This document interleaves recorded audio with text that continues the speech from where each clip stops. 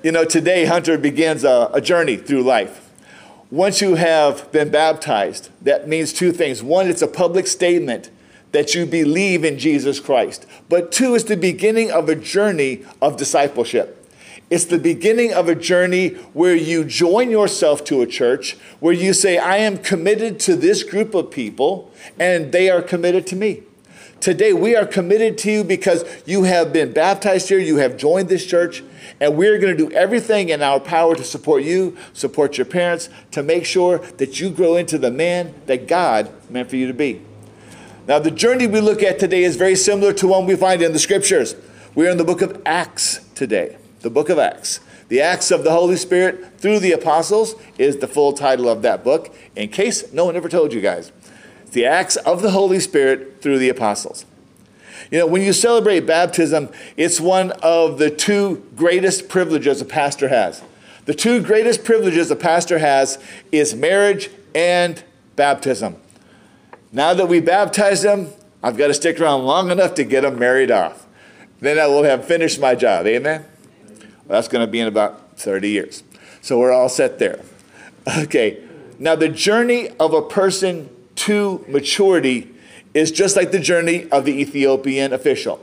The Ethiopian official that we encounter in Acts chapter 8 is probably one of the most famous stories when it comes to the rite of baptism. Now, I grew up in an area of the country which was predominantly Catholic. So when I was a kid growing up, most people were baptized as an infant in the church by having water poured on their head. I hate to tell you that that is not a scriptural way to baptize, because the word in the Bible is baptizo, which in the Greek means to shove under or to immerse. If I really wanted to baptizo Hunter, I would have taken his head, I would have pushed him down into the water and held him as I prayed. It's not too late, but I think we've turned the water off, so we're good. And so the word baptizo means to immerse. Why? Because it is a symbol of what happens to the believer when they come to Jesus Christ. We come to Jesus standing up, and then it begins with the word. Let's look at this. It begins with the word. Acts chapter 8, verse 26. An angel of the Lord spoke to Philip, get up and go south to the road that goes down from Jerusalem to Gaza. This is the desert road. So he got up and went. There was an Ethiopian man, a eunuch, a high official of Candace, queen of the Ethiopians, who was in charge of her entire treasury. This was an important man. He had come to worship in Jerusalem and was sitting in his chariot on the way home, reading the prophet Isaiah aloud, and the Spirit told Philip, go and join that chariot. Now let's stop right there. Let's take a look at this. Let's do a background check. This is an Ethiopian man in charge of the treasury of Queen Candace. Now that means he is intelligent, he is educated, he is powerful. It says he has come to Jerusalem to worship. That means he is one of two things. He is either a Jew who is living in Ethiopia, or he is a proselyte, one who has converted from the religion of Ethiopia into the worship of Yahweh, the God of Abraham, Isaac, and Jacob. Now that's very important. That means he's already been baptized. Now, when you become a Jew, when you leave a foreign religion and you join yourself to Yahweh, you experience what's called a mikvah. A mikvah is very similar to this. If you go all throughout the area of Israel, you will find small stone carved into the ground tubs. The mikvah was called the womb of the unbeliever. Why? Because if you were born in a foreign country, born to the worship of foreign gods, you were unacceptable to the God of Israel. You were unacceptable to Yahweh. So you would come and you would study the Jewish scriptures. You would learn who this God was and what he expected. Then the rabbi would take that candidate and step them down into the mikvah. Then they would literally take their head, press them down into the water, because you are basically re-entering the womb of creation. Then he would bring you back up, and he would say, basically in Hebrew, you were born a Jew, you were born not of Israel. You were born not of the tribe of Abraham, Isaac, and Jacob. But today you have been reborn or born again, a child of God.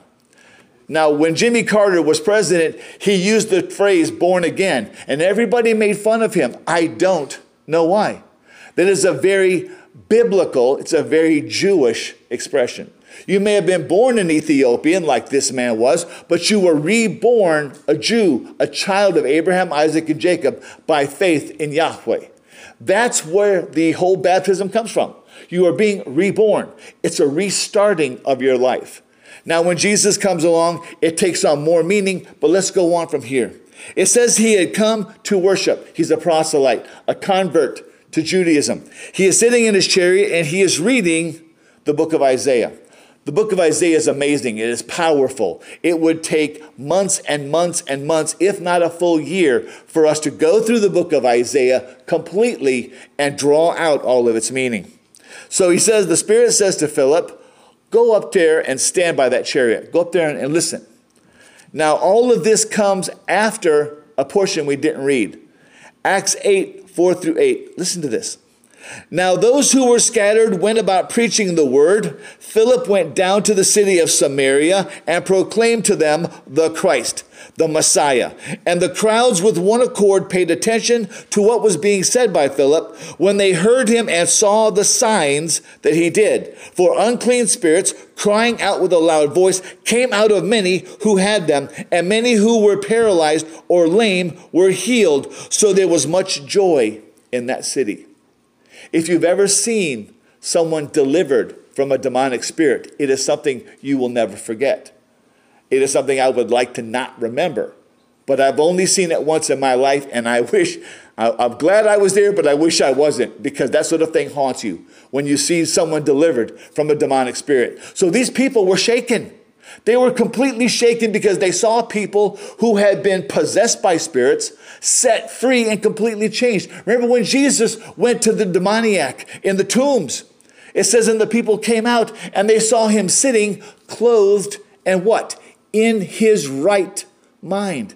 This man had been insane. He had been crazy, cutting himself in the tombs. And yet when Jesus simply said, get out of him, he was set free. He was completely set free. I saw that happen to a 16-year-old once. It's insane. As a child, her father died. And when he died, her mother took her to a Buddhist priest. And they had the father's spirit called up to speak through the daughter. This doesn't happen. Bible says it's appointed unto a man once to die, then the judgment. All these fools, like Jonathan Edwards and all the others who speak to the dead, they are not speaking to the dead. They are speaking to demons. And when this young girl's mother called up her dead husband, it wasn't her dead husband. It was a demon that entered into this child. And throughout her whole life, she heard the demon speaking. She felt the demon moving. And when she was set free by Jesus Christ, the demon continued to plague her. My wife can tell you, because when she came the first time and manifested the spirit, it was in her house where she was staying with some other Christian women in Taiwan.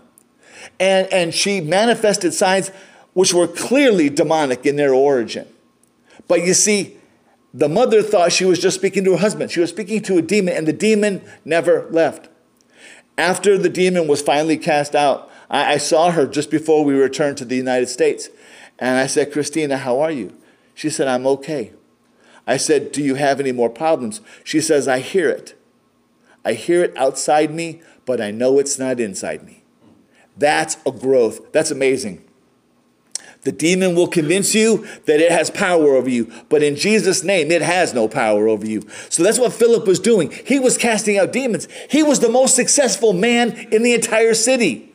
Then the Spirit says, oh, leave your successful ministry, leave these thousands of people who love you, and go to the middle of the desert. Remember, the desert was hot, barren, dangerous. People got robbed. People got killed in the desert on this desert path. Yet Philip has this successful ministry, and God says, go. Go out here to where there's nobody, and I'll show you what to do. He did it. he did it. And when he encountered this Ethiopian eunuch, this convert to Judaism, he heard him reading the book of Isaiah. So you see, it begins with the word of God. The word of God that comes to us when God says, go and do this thing, but also the word that comes to the new believer, to the weak believer, to the one who doesn't understand yet. And the word begins to open the door in their minds. That's what VBS is for, to plant the word and see what God will do with it. But you know what? It doesn't just begin with the word. It is confirmed by the testimony of those around you. Acts 8:30. When Philip ran up to it, meaning the chariot, he heard him reading the prophet Isaiah and said, "Do you understand what you are reading?" "How can I," he said, "unless someone guides me?" Pay attention, church. This is your job. Many people read the word of God and don't get it. Many people read the word of God and don't understand. They think they get it, but they don't. Your job is to understand the word of God, to let it live in you so that when someone says, "I don't get it," you can go, "Let me explain it to you." And look how he did it. So he invited Philip to come up and sit with him. Now the scripture passage he was reading was this: "He was led like a sheep to the slaughter, and as a lamb is silent before its shearers, so he did not open his mouth." We know this from Christmas, when we talk about the birth of Jesus. We know it from Easter when we talk about him standing before Pontius Pilate. It says this: "In his humiliation, justice was denied him. Who will describe his generation? For his life is taken from the earth." If you don't understand that, that's Hebrew for he didn't have any kids. Jesus never had 3 wives like Dan Brown says. He never had children who persist to this day. That's nonsense. That's a sick fantasy of a twisted mind. Jesus was born. He lived a solitary life. He died without leaving descendants. That's why it says there is no name of his left in the earth. You have to know how to read the Hebrew to figure out what's going on.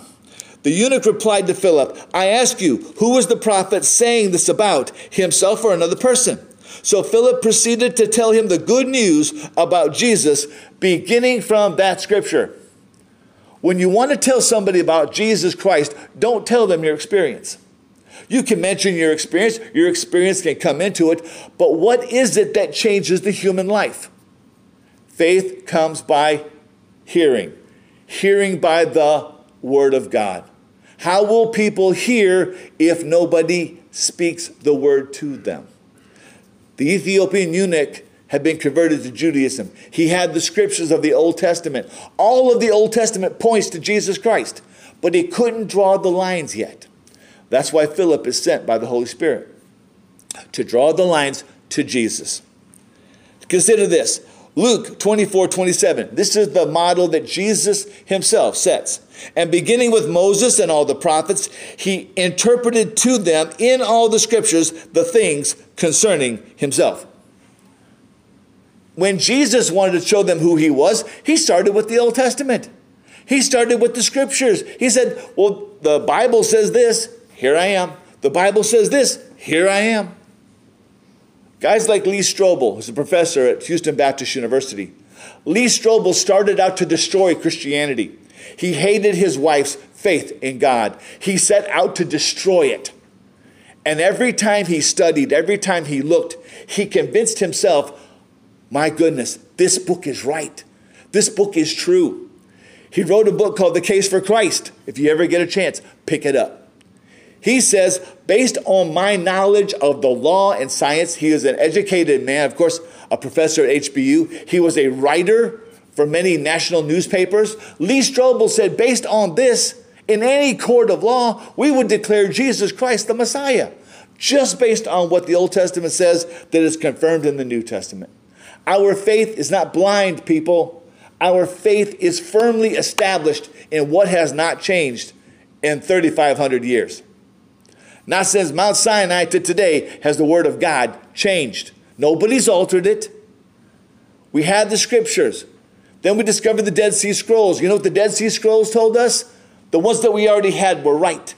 No changes, no alterations, no weird things coming out of nowhere.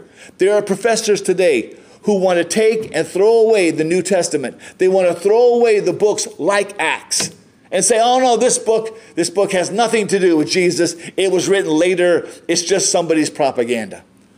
That's a lie of the devil. Amen. This is God's word. You may not like it, but it is God's word, and you have to deal with it. So we go on. The Bible reveals the truth about God's plan for men. So Philip starts with this scripture in Isaiah, and he goes all the way through the life of Jesus to show how our lives are changed. And the Ethiopian eunuch has been exposed to the first part of this, but now the completion is coming to us. You see, it begins with the word of God. It is confirmed by the testimony of those who are around us, and it is completed in our obedience. Obedience is a wonderful word that no one likes today. We have an old song, Trust and Obey. Now, I like to re-sing that song a little different way. I say, trust and obey, for there's no other way to keep your wife happy than to trust and obey. And all the ladies should be saying something about now. Okay. It's just a joke, people. It's just a joke. But the truth is, there is no other way to live with God than to obey. You don't postpone. When God's word says jump, you say how high. When he says work, you say where. When he says go, where to, Lord? Where are you going to send me? I will go. That's the life of the believer. Acts chapter 8, verse 36. As they were traveling down the road, they came to some water, probably a pool or an oasis.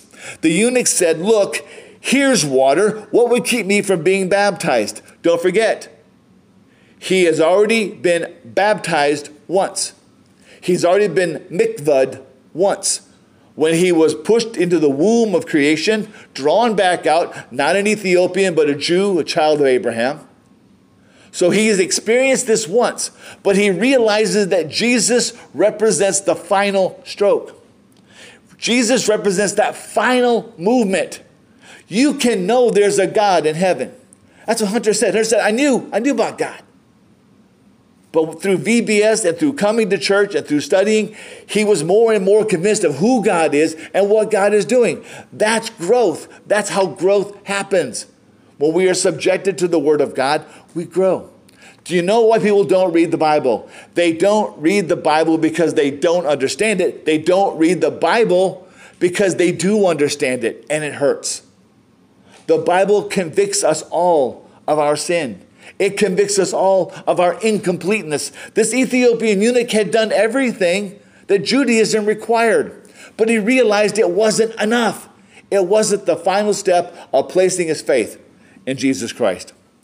Philip said, if you believe with all your heart, you may. And he replied, I believe that Jesus Christ is the Son of God. Some of your Bibles do not have that verse in it. They say it does not appear in the oldest existing scriptures.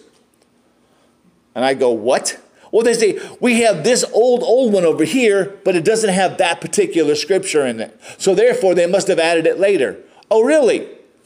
Well, it appears to me that Romans says this, Romans 10:9. Because if you confess with your mouth that Jesus is Lord and believe in your heart that God raised him from the dead, you will be saved. Wait a minute. Confession and belief. That sounds exactly like what's going on here. This isn't contrary to anything else in the scripture.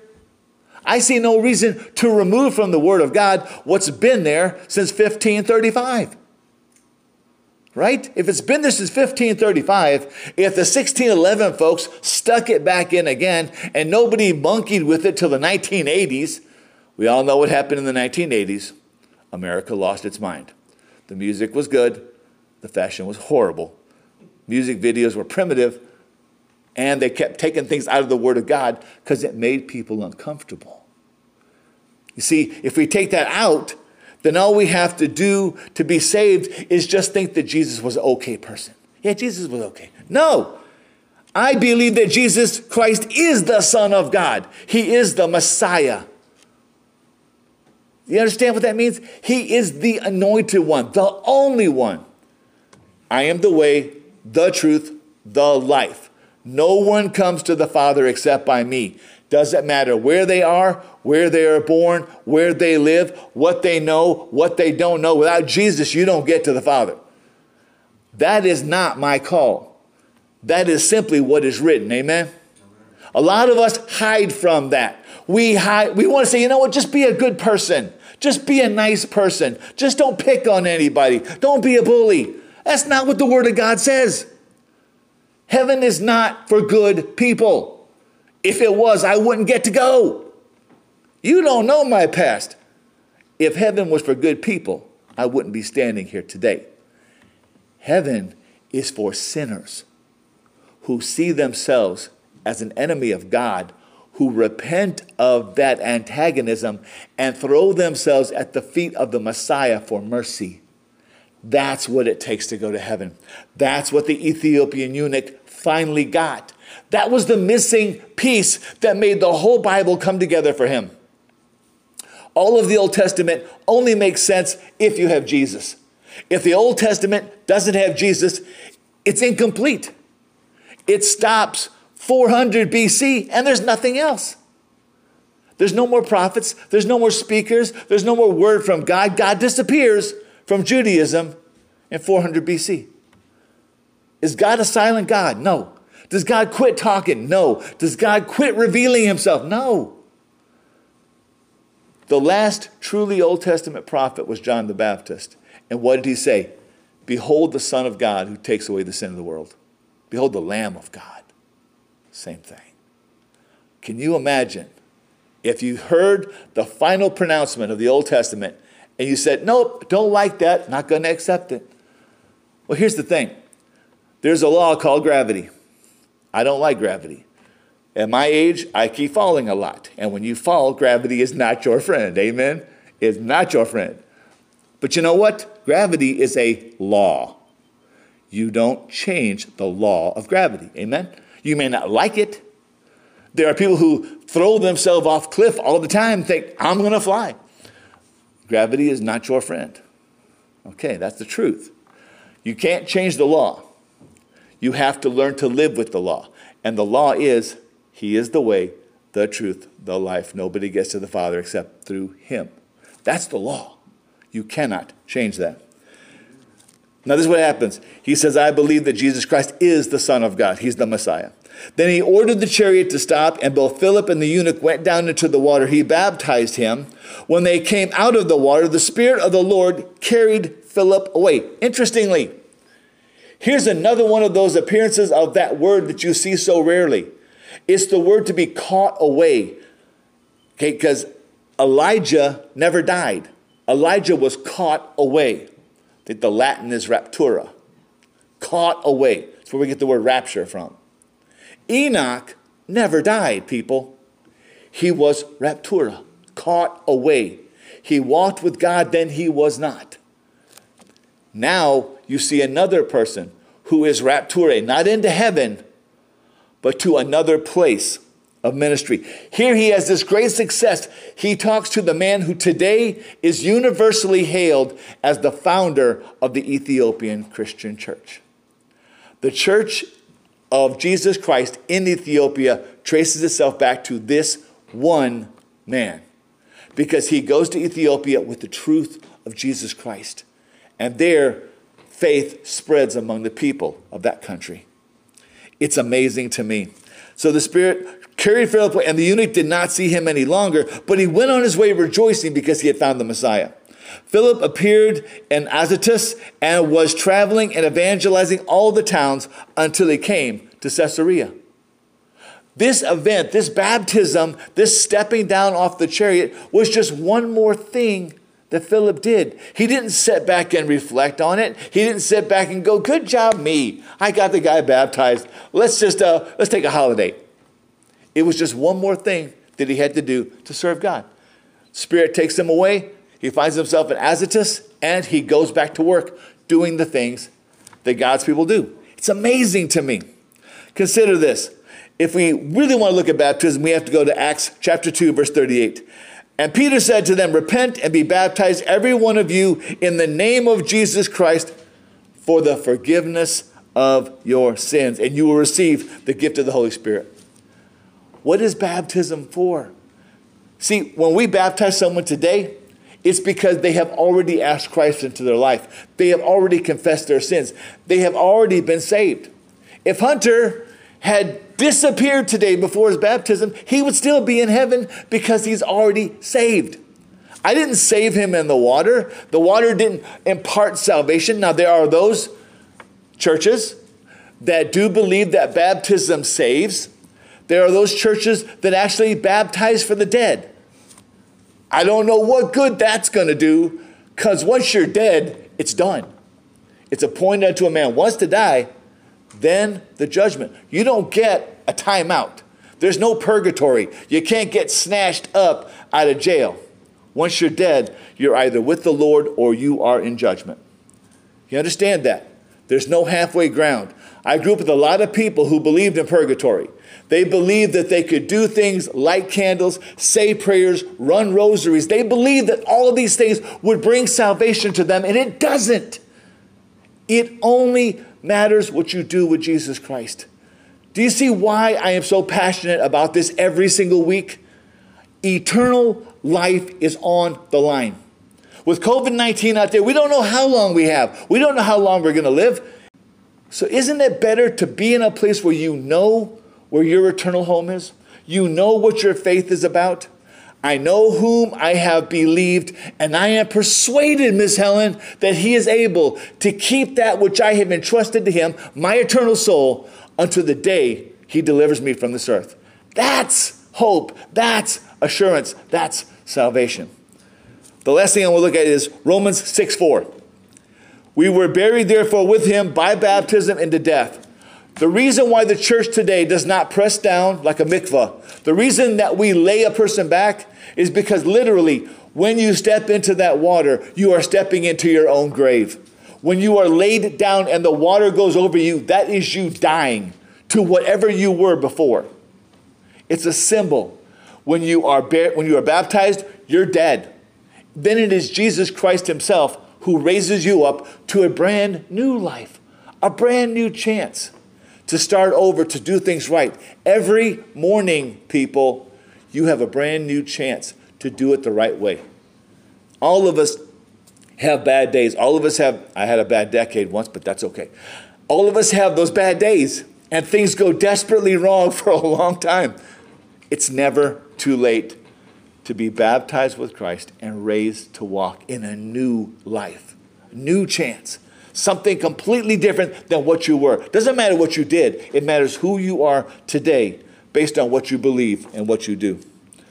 See, and I think that's amazing to me. That's why every baptism is a chance to invite people. Hey, consider this. Do you believe that Jesus Christ is the God who came down, who died in our place, who took our sins on himself on that cross? Do you believe it is his death that purchases salvation for those who believe? If you do, have you been baptized? Have you made that belief public? I know a lot of private Christians. You know, I'll say, so I see a cross on your neck, and I'm notorious for this. It's terrible. I see a cross. Do you believe it? People always look at me and they go, yes. Good. I wanted to make sure. Because I said a lot of people think that a cross is jewelry. No. The cross is a commitment. Just like this wedding ring is a commitment. I don't ever leave. Once I left my house without my wedding ring, I went back for it. You know why? That thing needs to be on my finger. This is who I am. I am a married man. You know, so all those women out there throwing themselves at me, they ain't going to happen. I belong to one woman. Well, that's one. And that's a good thing. So here's the thing. If you're wearing that cross, you better believe it. You better be able to say, yes, I believe Jesus Christ is the Son of God. He is the way, the truth, the life. Nobody gets to the Father except through him. And now through him, I have my place in heaven assured. Amen? Well, let's pray.